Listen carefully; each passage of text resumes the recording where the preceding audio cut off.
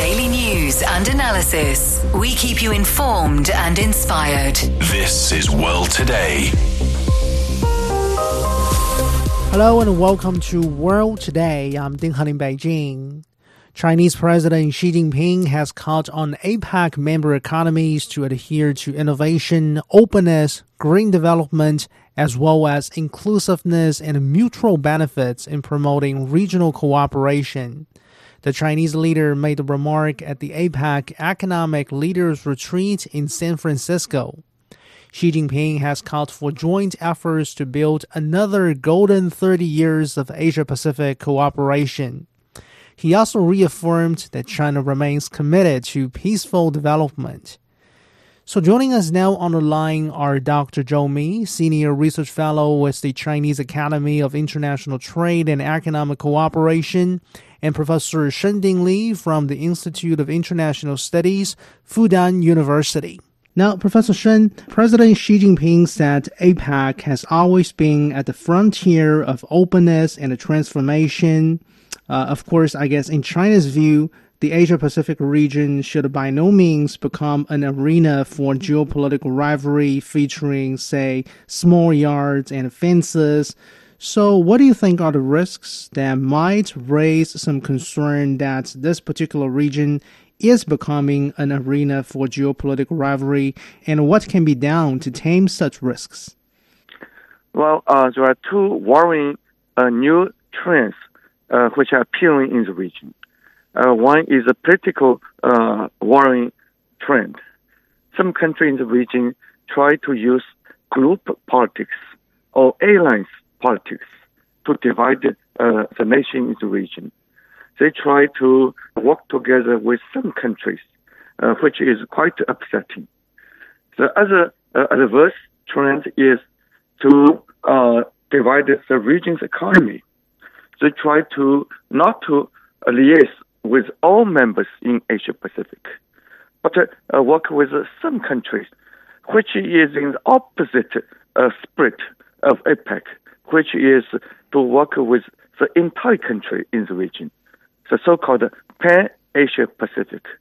Now some Asian Pacific and against some other Asian Pacific. These are all against the APEC founding principle, which was established in Seattle in 1993. What we can do to counter this kind of upsetting trend, we should advocate all Asian Pacific countries should create an entirety, not to divide them. And therefore, we should use bilateral, multilateral, and Pan-Asia Pacific openness and partnership to share the nation's development and to create regional public goods in economic, in science and technology, and eventually to extend such to defense and group security area. So we have to do a lot. Okay. So exactly talking about, say, science and technological matters. Now, Dr. Zhou Mi, one thing President Xi Jinping has emphasized once again in his address here is about the need for an open, just, fair, and a non-discriminatory environment for science and technology. He called for much more to be done to support the applications of big data, artificial intelligence, and cloud computing technologies in the region. So, in your understanding, why is an open environment for technological matters in the overall best interests of the Asia-Pacific region? Well, we know that Asian-Pacific region is the most vigorous region in the world. So we produce so many data and also so many applications every day.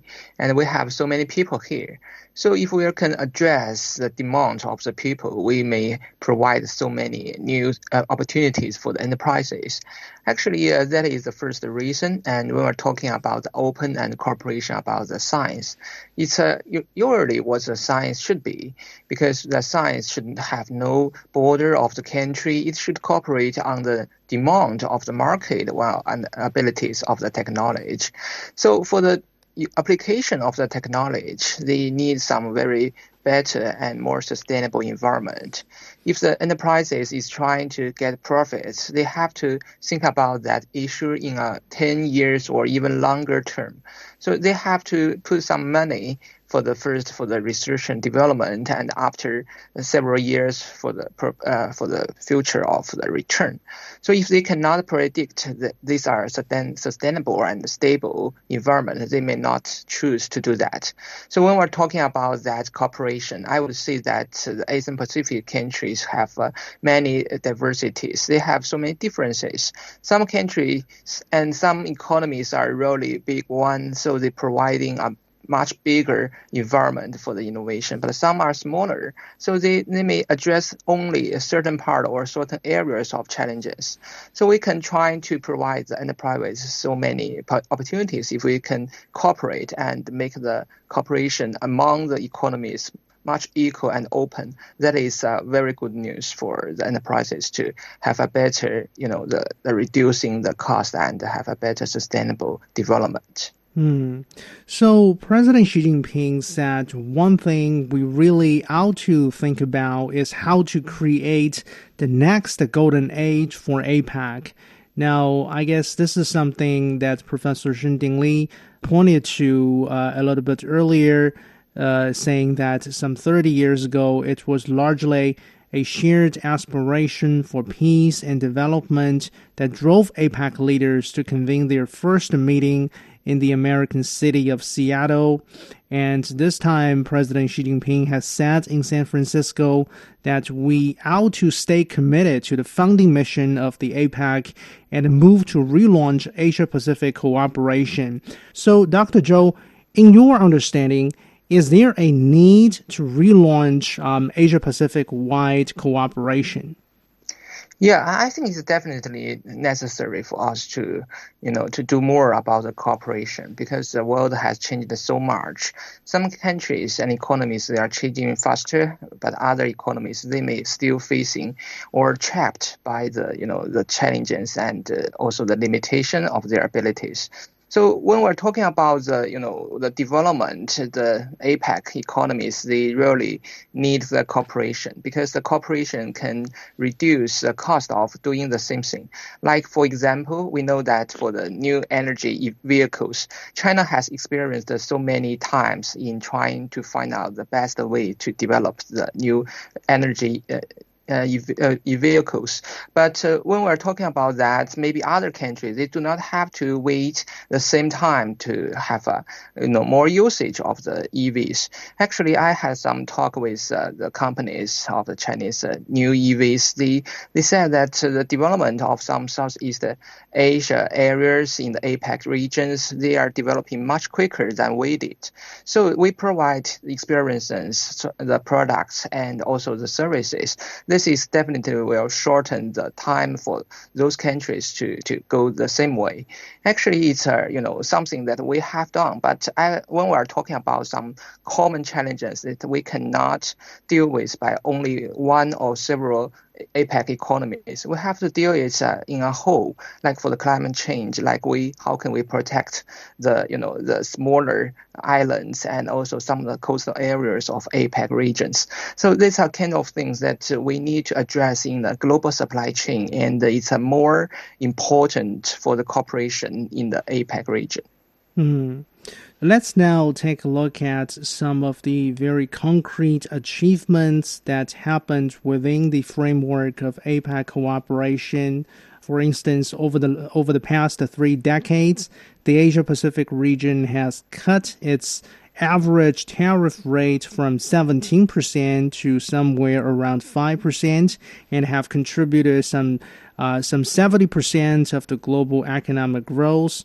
And also over the roughly same period, per capita income in the Asia-Pacific region has more than quadrupled, and 1 billion people in the region have been lifted out of poverty over the years. So, Professor Shen Dingli, how do you think these achievements over the years were made possible? Do you think they were made possible by seeking common ground while shelving differences among different, member economies of APEC, or by forging so-called uniformity by certain powers? Well, these achievements were largely made through putting many members in the region together to create certain kinds of regional tariff reduction free trade grouping, like ASEAN country plus China plus other country, and many of them working together. This facilitate the largest amount of tariff reduction in the spirit of World Trade Organization. But the Asian Pacific region can do better. But the upsetting trend is that some countries want to do a TPP, with only 12 or 11 countries excluding some key members in Asia Pacific. That would only benefit some 10 countries. But the APEC has 20, 30 members. That's not in the spirit of APEC. So we need to want such kind of adverse development. Try to persuade them, enlarge your scope, welcome others. Asia Pacific should not be limited into some small grouping, should be expanded into its entirety. Okay, so Dr. Zhou Mi, what is your take in this? For example, Professor Shen talked about, say, some particular countries or economies at one point wanted to move ahead with TPP, but later the same country we're talking about here decided to withdraw because they have a new leader at the time, which was against free trade and global openness. How do you think moving forward we can say no to this kind of back and forth, to this kind of uncertainty? Yeah, I think that the first of the factors that we're talking about in the APEC is flexibility. So the mechanism has no very static mechanism, to decide that every economy should do the same. But I agree with you that when we're talking about the trade and investment for the activities of the enterprises, they need some certainty, and the certainty are based on the rules, especially from the agreements. So when talking about that, I would say that the cooperation is a very good examples for other economies to follow. So when some of the countries are trying to improve their consensus on the openness and the freedom or protection of the benefits of the companies, other countries may see that the development in those areas are better for better integration. So actually, I would say that APEC is a model for some good examples to be followed by others, and that is not only limited in the APEC economies themselves, but also other countries, they can also learn from them. So we can create, our enough competitive environment based on the decision of the market instead of some government voices. That is very important to have a better allocation of the resources and a better integration to promote the benefits and the welfare. So Xi Jinping has also stressed about the need for accelerate green development and a greener transition. So Dr. Zhou Mi, in this regard, what do you think China is contributing to this cause of making the Asia-Pacific region greener, cleaner, and more environmentally friendly? Yeah, actually, in my understanding, there are two sides that we can consider is the function of China.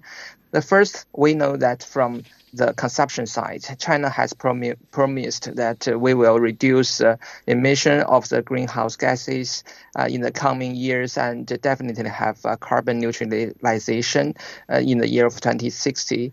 So we have a lot of practices to make our commitments fulfilled. We have a lot of adjustment to the structure of the industries and also the habits of the people. Well, Chinese people support these ideas, and we also try to use more environment-friendly products and services to have a better change on the habits of using the energy. Well, that provided so many opportunities to the enterprises who are able to do more innovation, and this is a very important one. For the other side, for the supply side, I would say that China is a very important manufacturing country, and we produced many new things. For this year, we knew that there are 3 new exports of the silicon panels, new vehicles, and also the lithium batteries. So these products are all to do something with green development. Many countries, they may not have the abilities to do these things by themselves, but they can import from China. So we have played a very important role in supplying some of the environment-friendly products to other countries to help them to make the region greener and more healthier. So, Professor Shen, going back to you, the last proposal by President Xi Jinping in his address here is about pursuing universal, mutually beneficial economic development. He once again talked about the 2030 UN Agenda for Sustainable Development.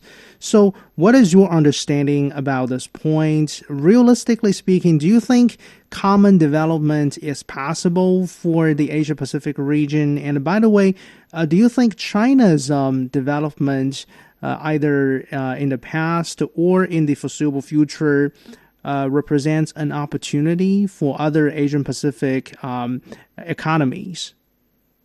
Well, the UN 2030 Sustainable Development Program indicates that we should have food sustainability, environmental sustainability, technological sustainability, social sustainability. These are ideal objectives which are supposed to be realized by the collaboration of all members in the region.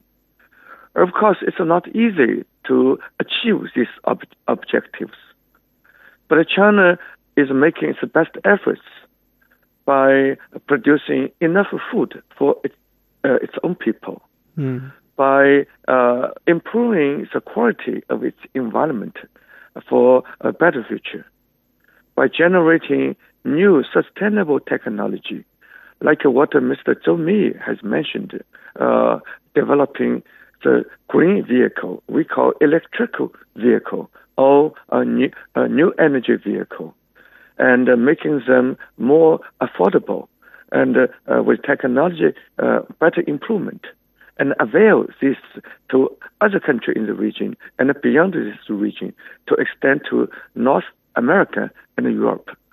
China is making its best effort in doing all these aspects. China may not be the best in doing all this, but China is doing its best effort. Why not all countries can do their best and contribute their best to make the region even better? This is what China tried to do, and we want to encourage other technological leaders and other members in the region all do their best share. This is my understanding why we need to cooperate towards the UN objective. Okay, so somehow what you have elaborated here, Professor Shen, reminds me of another point by President Xi Jinping in which he said China is now involved in a process to pursue national rejuvenation through Chinese-style modernization, suggesting the ultimate goal of China's development is to pursue or create a better life for its people. So in your understanding, Professor Shen, Do you think this idea, Chinese-style modernization, would offer any inspiration to some of the other APEC member economies? Of course, in my personal view, Chinese style of modernization has two components. The first is China wants to lift the quality of modernization for its people, living better life. This is a natural and a legitimate aspiration of China. Of course, other countries have their own legitimate pursuit in this regard. The second feature is China's own governance, and which may not be the style of other countries' governance. Each country has its own pursuit and its own cultural, philosophical kind of a justification why they choose their own style of governance. America has its own style. Japan has its style. So we respect American style. We respect all members' individual style. And we hope our pursuit of Chinese style could be understood and hopefully be respected by other styles. Therefore, all kinds of style could peacefully coexist, could flourish at the same time, and also compare with each other, and also try to improve each other. We may not have the best style, and we would appreciate our friends to point to us, helping us to improve. But we may not welcome others to point to us to say, why you do not follow our style? Why we must follow your style? Why you don't follow our own style? Let's try to learn to be humble, to respect each other. I think China's style may not fit other style. Other style may not fit China's style. Let's peacefully coexist, try to be tolerant. And this philosophy, in my view, may be applicable to other style. So let's learn from each other, be humble with each other. Okay. So, Dr. Zhou, how would you respond to some of the points made by Professor Shen here? Overall, what do you make of China's role in the Asia Pacific? Do you think China represents a source of inspiration, stability, and economic vitality, or the opposite, as we can sometimes see from some of the Western media's coverage of China? Yeah, definitely the first one. I mean, that's what the choice is for me to make a judgment. I would say that China has proved that the economies, no matter small or big, they can cooperate between themselves. When we developed from a very low level, I would say that China has suffered a lot by many differences between us and other countries, but we actually thrived by the cooperation, by learning from others. So this is, when we're talking about the similarities between the countries, we have so many similarities with other developing countries. That's the reason why other countries that they found that even China, such a big country with such low level, they can develop to that stage and level. So they believe that they can also borrow some of the ideas of China, and that's why the Belt and Road Initiative and other initiatives raised by China are so welcome by others, because they really believe that these are the experiences they can learn from. So we have provided many very stable platform for the companies and other countries to do business with us, and that's the reason why we are becoming, the biggest, the most important trade partners in the world, and also one of the largest, the FDI, the foreign direct investment related countries in the world. So we are so committed for what we have promised, and this is definitely one of the most important things for countries to establish the trust-based relations, and that is very important for the market to be better off tomorrow than today. Dr. Zhou Mi, Senior Research Fellow with the Chinese Academy of International Trade and Economic Cooperation, and Professor Shen Dingli from the Institute of International Studies, Fudan University. That's all the time for this edition of World Today. To listen to this episode again or to catch up on previous episodes, you can download our podcast by searching World Today. I'm Ding Heng in Beijing. Thank you so much for listening. Bye for now.